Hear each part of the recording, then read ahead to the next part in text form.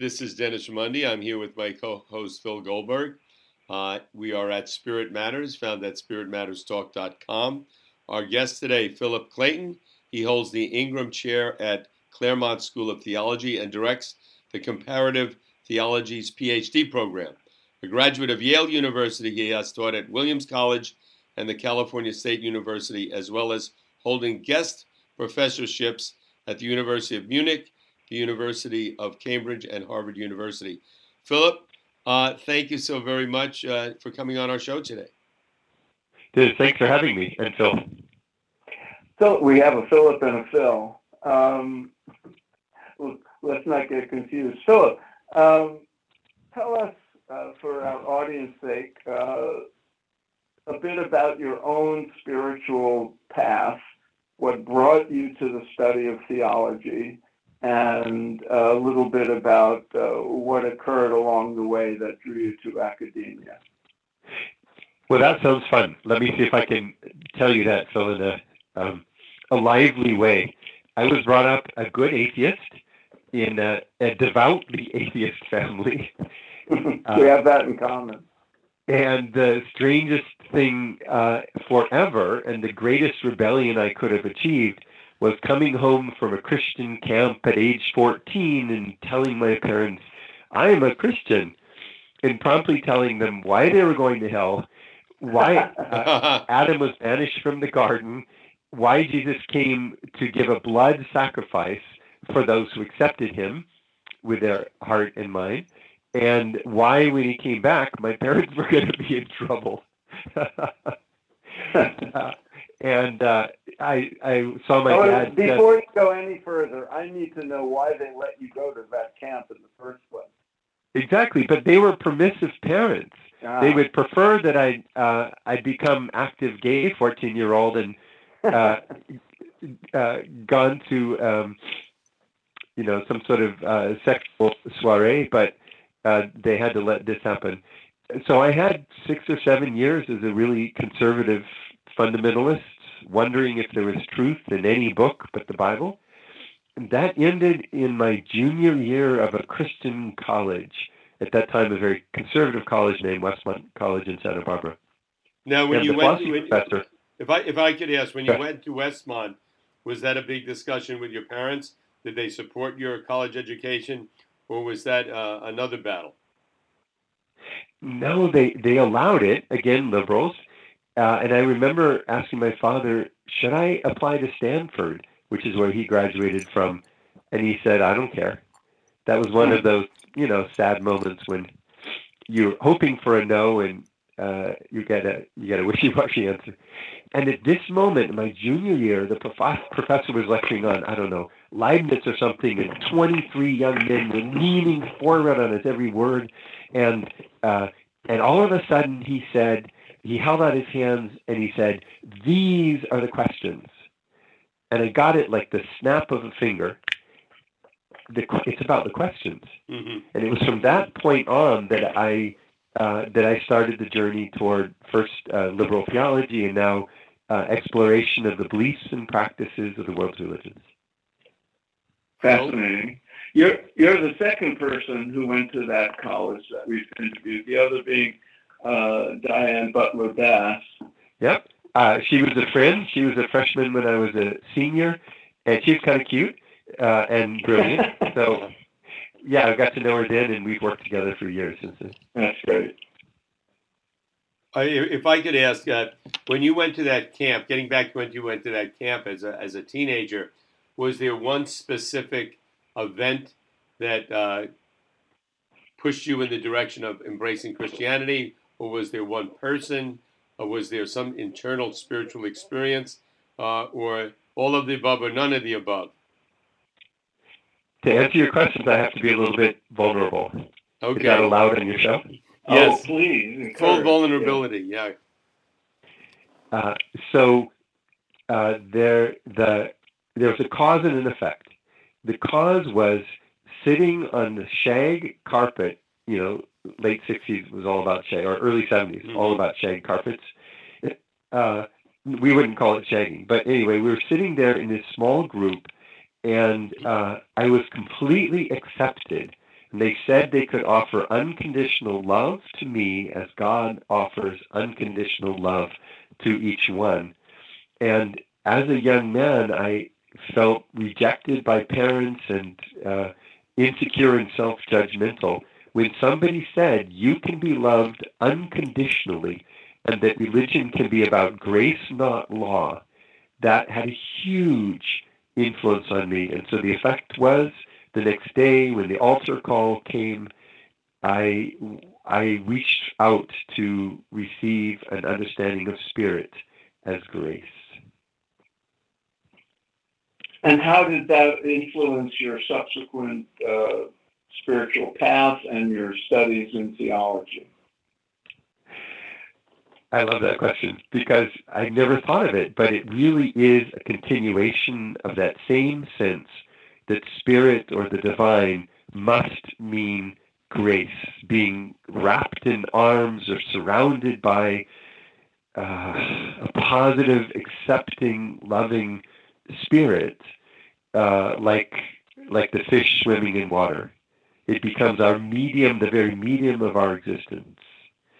I'm a mystic. I just am made to have these incursions of something beyond myself as a part of my daily existence. And I have been fascinated to see how that experience of what Christians call grace emanates through the various traditions of the world. Mm-hmm. So, Philip, I wanted to ask, you took an academic direction in theology, but it also sounds like you are very much a person of faith. Did you ever consider, or maybe you did and I don't know, but did you ever consider going into the ministry, or have you gone into the ministry, or do you prefer being in academics? Yeah. When I had this conversion, of course, I started a Christian club on campus called Salt of the Earth and, became a leader in my church and so forth. It was obvious that if you're a leader, you have to be a pastor. So that was why I went to college. And somebody told me, if you want to be a good pastor, be a philosophy major because you'll preach more clearly. So I became a philosophy major, and that was the destruction of the very evangelicalism that they had meant to support. I found later also that some people can preach and can talk one-on-one with people and retain their sort of a normal ego, but that it did strange things to me that were incompatible with being infused by a divine presence. So I dropped out of the MDiv program, Master of Divinity program at Fuller, and began going the academic route. Mm-hmm. I should tell you guys finally that I found my way into the Religious Society of Friends.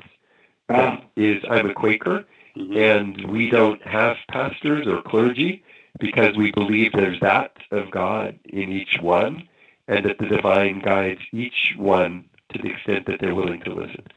And where did you end up doing your graduate work? So I had a pretty good pedigree, I suppose. From Fuller, I received a 2-year fellowship from the German Academic Exchange Service and went to study with one of the most brilliant and demanding theologians in the world, Wolfhard Pannenberg, in Munich, where I began to work on theology and science. I went from there to Yale University. I did a joint PhD in religious studies and philosophy. At the same time, I taught at Haverford College and then Williams College, which was #1 liberal arts college at the time. Spent 2 years teaching at Harvard as a Fulbright fellow and a Humboldt fellow later in Munich. I speak fluent German. So I had the chance to do the academic high spots, and I have to say that actually helped me break from the myth that all truth was to be had through reason and specialized academic study. I just don't believe that. Philip, I want to ask you, you have a quite an academic pedigree. I mean, you have you've been to some of the top schools and been around many brilliant students, and I'm sure had tremendously brilliant professors. Now, does that make it then difficult to speak about your beliefs and your thinking in regard to religion and regard to Christianity to those folks who do not have those academic credentials, to people that are just not as gifted intellectually? It does not make it difficult if you can release your bond or bondage to your disciplinary training. And I believe that for spiritual advance, you have to be able to release things. Zen practice is all about watching, actually many meditative traditions of Vipassana, watching things come by, experience them, noting them, and releasing them. So my word of exhortation to any of your listeners who may be academics is this. Here are some spiritual practices in releasing your egotistical hold on your disciplinary brilliance. Number one, it's a very small pond in a very big ocean-permeated reality. Don't fill up your ego on being the best among a small number of people. Number two, it's only one perspective of all this vast variety of means for us to comprehend a higher reality. Number three, look at what brilliant people are out there with different kinds of skills, making violins, playing violins, craftspersons, people who understand others, activists. To think that your way is the only place where intelligent people go is a mistake. And finally, fourth, and this, you guys, was very deep for me, is to recognize that when you go to the extreme of rationalism, when you got a claim that everything is guided by rationality, and the other extreme, of course, being mysticism, the oneness, the immediate intuition, you find out that the ends of that continuum meet. Often the greatest rationalist philosophers are mystics at heart, and that was precisely my experience. So it is a one-sided thinking to think the continuum is only a straight line. And actually it bends to connect the rational, even the scientific, connect with the mystical and the unitive thinking. Very good. Thank you. So I'm very curious. You've been in teaching in academic contexts for a long time. You're at an eminent school of theology now and have been for a number of years. How, in your experience, have the students who come to study theology, have they changed over time? And if so, how do you see that maybe generational shift? And how are things different now? Yeah, Phil, I love that question. It's a snapshot on the change in our culture, in fact, our global culture. The German students under this brilliant theologian Pannenberg, when I started, would memorize Latin phrases. We would read Thomas Aquinas in Latin, and I'd have to translate it on the spot into German. That's a hell of an assignment. At the beginning of seminary, the seminary degrees were sort of 4-year programs involving learning 2 languages and all the history of doctrines and dogmas in the Christian tradition. The units became fewer. The financial support decreased. The chance to be in a white steepled church moved towards 0. My students now have scant interest in the history of Christianity. They don't know why Presbyterians should hate Methodists and vice versa, right? And we now teach in an interreligious fashion. So I have just finished a course on justice, compassion, and transformation across the world's traditions. And my students are fascinated to follow an exploration through traditions they knew nothing about, so that the richness of the notions of justice and compassion grows on them. And frankly, I'm more proud of the students today than I was of the students 20 years ago. Philip, Can I ahead, assume? go Let ahead. me follow up, Dennis. Can I assume that the students are also religiously and ethnically more diverse than they were in the past? Yeah, definitely. Philip, if a student Good. comes to you and says, "Look, I am an atheist or I'm an agnostic. I would like not to be. I appreciate your faith, your belief, your feeling that you can be a Christian. That intellectually there's some way you're satisfied with that. Take me to that promised land. How do I get there? And maybe that's a question I'm asking because I'm very strongly agnostic these days. And you want to know how I'd answer? What would you say? What if as a student and they said that I'm an atheist, as you once were? I would like not to be an atheist, but nobody's convinced me otherwise. Can you convince me? Yeah. How can I move in that direction? Yeah. So I'm literally sitting in my office now and looking at the chair where they sit. And I can tell you what I do tell people like that. I say, Dennis, if you're looking for religion as a place of certainty, I'm afraid I can't give it to you because I don't believe it. If you're looking for a spiritual life, which is a continual adventure, like a little boat on, the high seas, if you're looking for a life filled both with faith, with a sense of presence of spirit, and also with gut-racking doubt, then I can be your guide. Okay, if you can be my guide, what's the first step? Drop the dichotomy between secular and sacred. Be a biologist, be a historian of ideas, be a skeptic. We actually can find more common ground than you think. And when we drop the old categories, is it objectively true? Is it relative? Then we find that there's a common space, as Wordsworth says in Tintern Abbey, a sense sublime of something far more deeply interfused.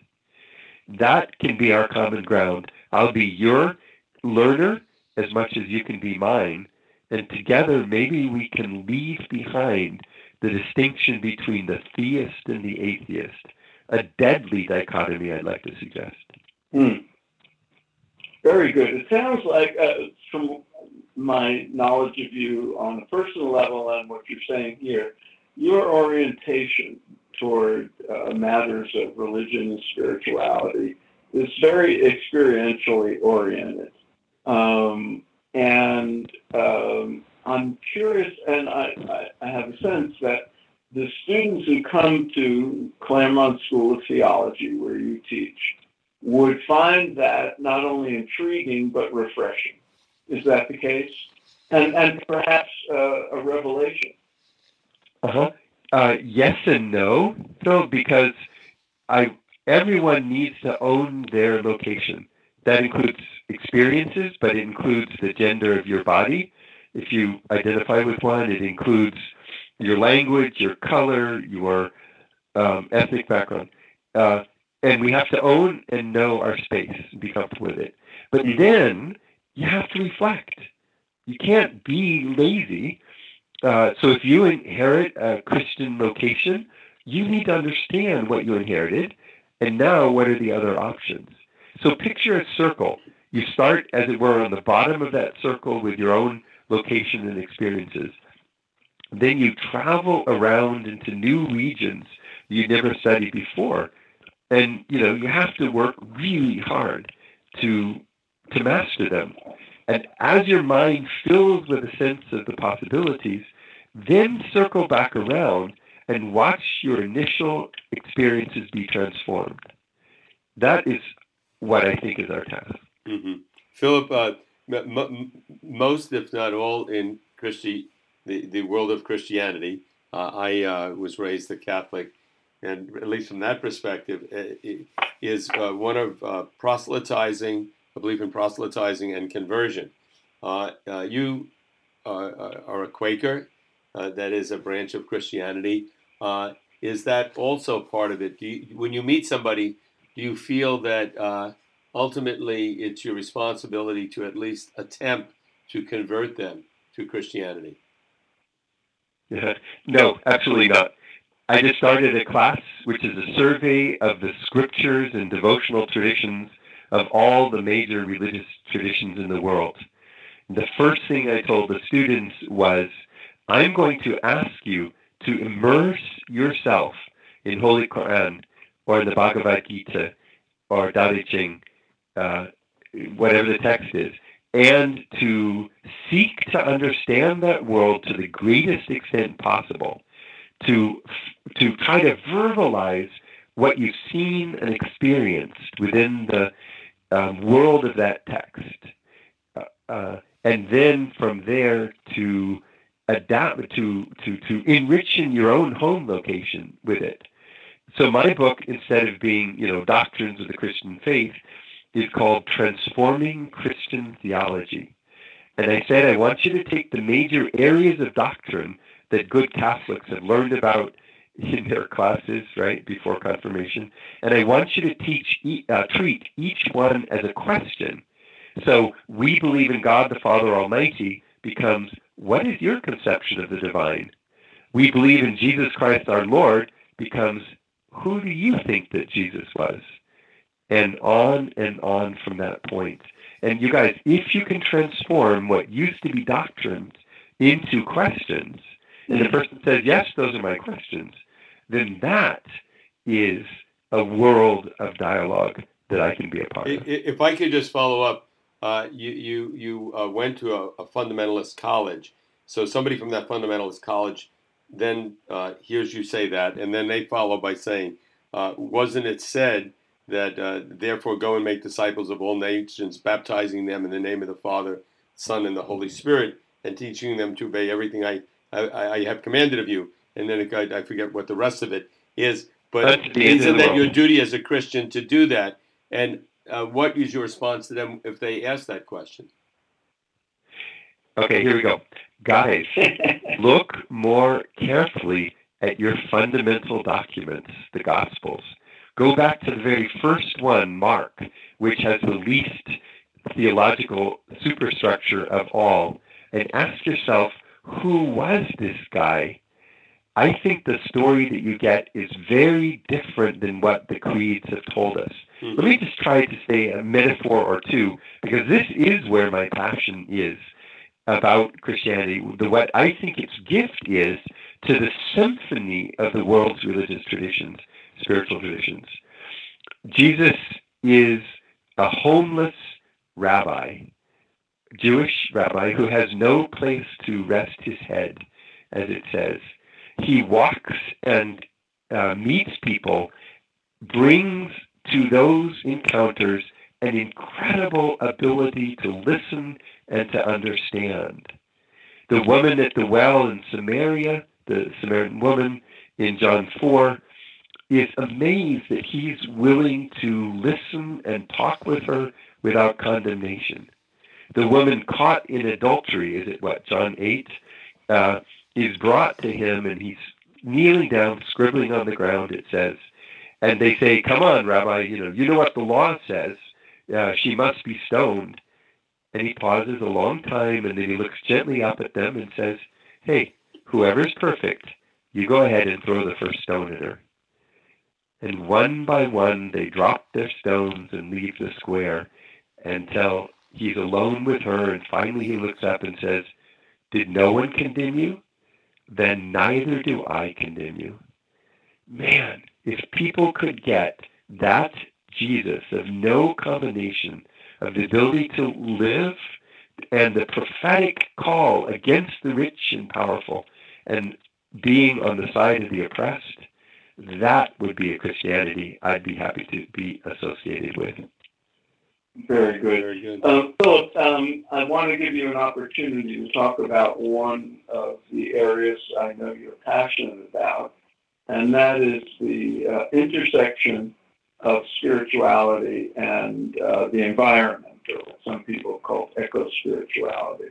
You're involved at Claremont with the Center for Spirituality and Sustainability. Tell us why that's so important in your life and how spirituality enters into the what we could all agree is climate and environmental crisis. Yeah, you're right, Phil. That is my greatest passion and investment of time at this point.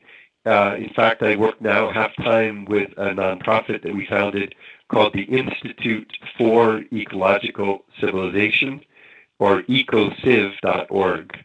Eco like ecological civilization, ecociv.org. The goal is to bring home to people that we face a crisis like none other in the history of humanity, and that, in fact, the odds are not on our side. We need every resource that we can possibly find. Science alone won't do it. Traditional religion alone won't do it. We need a point of meeting. Let me tell one story and then see where you want to go with this. We organized a section, several sessions on spirituality and science at the World Parliament of Religions 2008 in Melbourne. I've done it in each parliament since then. There was a Nobel Prize winner who gave a talk on science and climate data before the various religious leaders stood up. At the end of his talk, he set down the PowerPoint projector remote, moved to the front of the stage, looked out at an audience of some 600 world leaders of the world's religions and said, friends, I am a scientist. I can share data. I am not a religious person in any respect, not at all. But I have found as I've traveled the world that people are not moved or transformed by the data alone. And then he reached his hands out and he said, but you, religions are known for their ability to transform lives, hearts, and minds. Will you please partner with me? I will share the data, and you help draw from their deepest value, from the depths of their hearts for transformation. If we work together, we can do this. I think that would be my strongest call. And how are you working in that area? So what's the practical application of this passion? We have just worked for over a year to help prepare the Parliament of the World's Religions, the Toronto meeting a few months ago in November. We ran the justice track. The ecociv.org spent countless hours helping to bring together speakers from around the world who could say, this is my religious tradition, this is my spiritual practice, this is how it becomes a resource for the transformation of human responses to the environment, the transformation of how we think ourselves as embodied individuals located within a global biosphere, how we are not externally related to other living things, but as one within a single process of throbbing, blooming life. And when we see that, when our own sense of ourselves is transformed from the bottom up, so I am not other than the more than human animals, than the air and the trees and the Earth's biosphere as a whole, then I know how to live not only with nature, but also with other human beings. The greater that conversion, Dennis, not the conversion to some creed, but the conversion to our own earth-centered identity, the greater that conversion, the better chance we have. Philip, I'm wondering if there's a religion that, and I'm thinking of actually Native American religion, that articulates those issues and those concerns most clearly, and perhaps even has spiritual practices that encourage and support that. Absolutely. That's exactly how I would answer as well. most of the indigenous traditions don't speak of themselves as religions, but as life ways. Isn't that a beautiful phrase? Mm-hmm. A life way. And their life way is always, I don't know an exception, attached to a part of the earth that they call sacred, and I actually think they're right.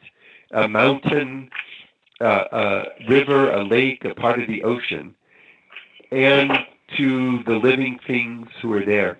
The native peoples along the Columbia River in the American Northwest, when they had to kill game, would pause and to thank the animal before they or after they killed it with an arrow or whatever it was, to say that you have given your life for me, and I pause to thank you for that. Indigenous people set for us a model. I would like to believe that the other religions are learning from their own scriptures and practices the deep truth of the first peoples of the world. Wonderful. Wonderful answer. Phil, go ahead. All of our listeners are interested in spiritual subject matter, and I'm guessing that nearly 100% of them are on a spiritual path of their own, and probably share our concern and your concern with the fate of the planet and the crisis of climate change. What advice would you give them for how they might get involved or contribute to the solutions and the spectrum? I know you think I'm going to say go to ecociv.org and make it. No, you can say that. We'll say that. But I'm not. So I do at various places retreats in eco-spirituality, and I would say that the starting point for me is always this: find a place in nature that you can identify as your home. I say your home ecosystem. A woman once said there's a bit of grass by a creek on the edge past my daily commute that has always drawn me. So I said, go, make that your home, clean up that trash that you dislike on the edge of the road, and make that the spot. Have a place in the world. I was once walking with Jane Goodall in India, and she said, even in the most awful urban deserts, you can still see a little flower struggling to grow up between the cracks of a sidewalk, a place with some grass neglected off to the corner of a yard. That can be your home. If you learn to love that little piece of earth, that living system, then you can begin to understand eco-spirituality, begin to understand the nature of the spiritual quest. Hey, you guys, isn't that a little bit like The Little Prince? That's quite right. Yeah. Right. Yeah. Exactly. And I love that. And I'm still trying to get past walking with Jane Goodall in India. And my envy. Yeah. She's an amazing person because she has that sense of link. She studied the animals, and then as an ambassador for peace for the United Nations, she was traveling, when I knew her, 300 days a year, helping to fight for the ecosystems on which the animals of the world depend. And I think that when your listeners who care about spirituality and who care about the planet, when they get engaged by starting with a part of the world that they love and extending outward that sense that here in this little spot is where my spiritual quest and my love of the planet meet. Just as parents care for one or more children first, and thereby sometimes learn to love all others. So we begin by loving one corner of the earth and extend that to loving all corners. Great. Philip, thank you so much for your time today. any final words that you'd like to share with our listeners? And Phil Goldberg, any final questions or comments you would like to make? I did have one last question for Philip, and we're going to have to ask you to be brief in this regard. One of the troubling things about this intersection of spirit and climate is that some of the most vociferous climate change deniers are religious people, usually conservative Christians.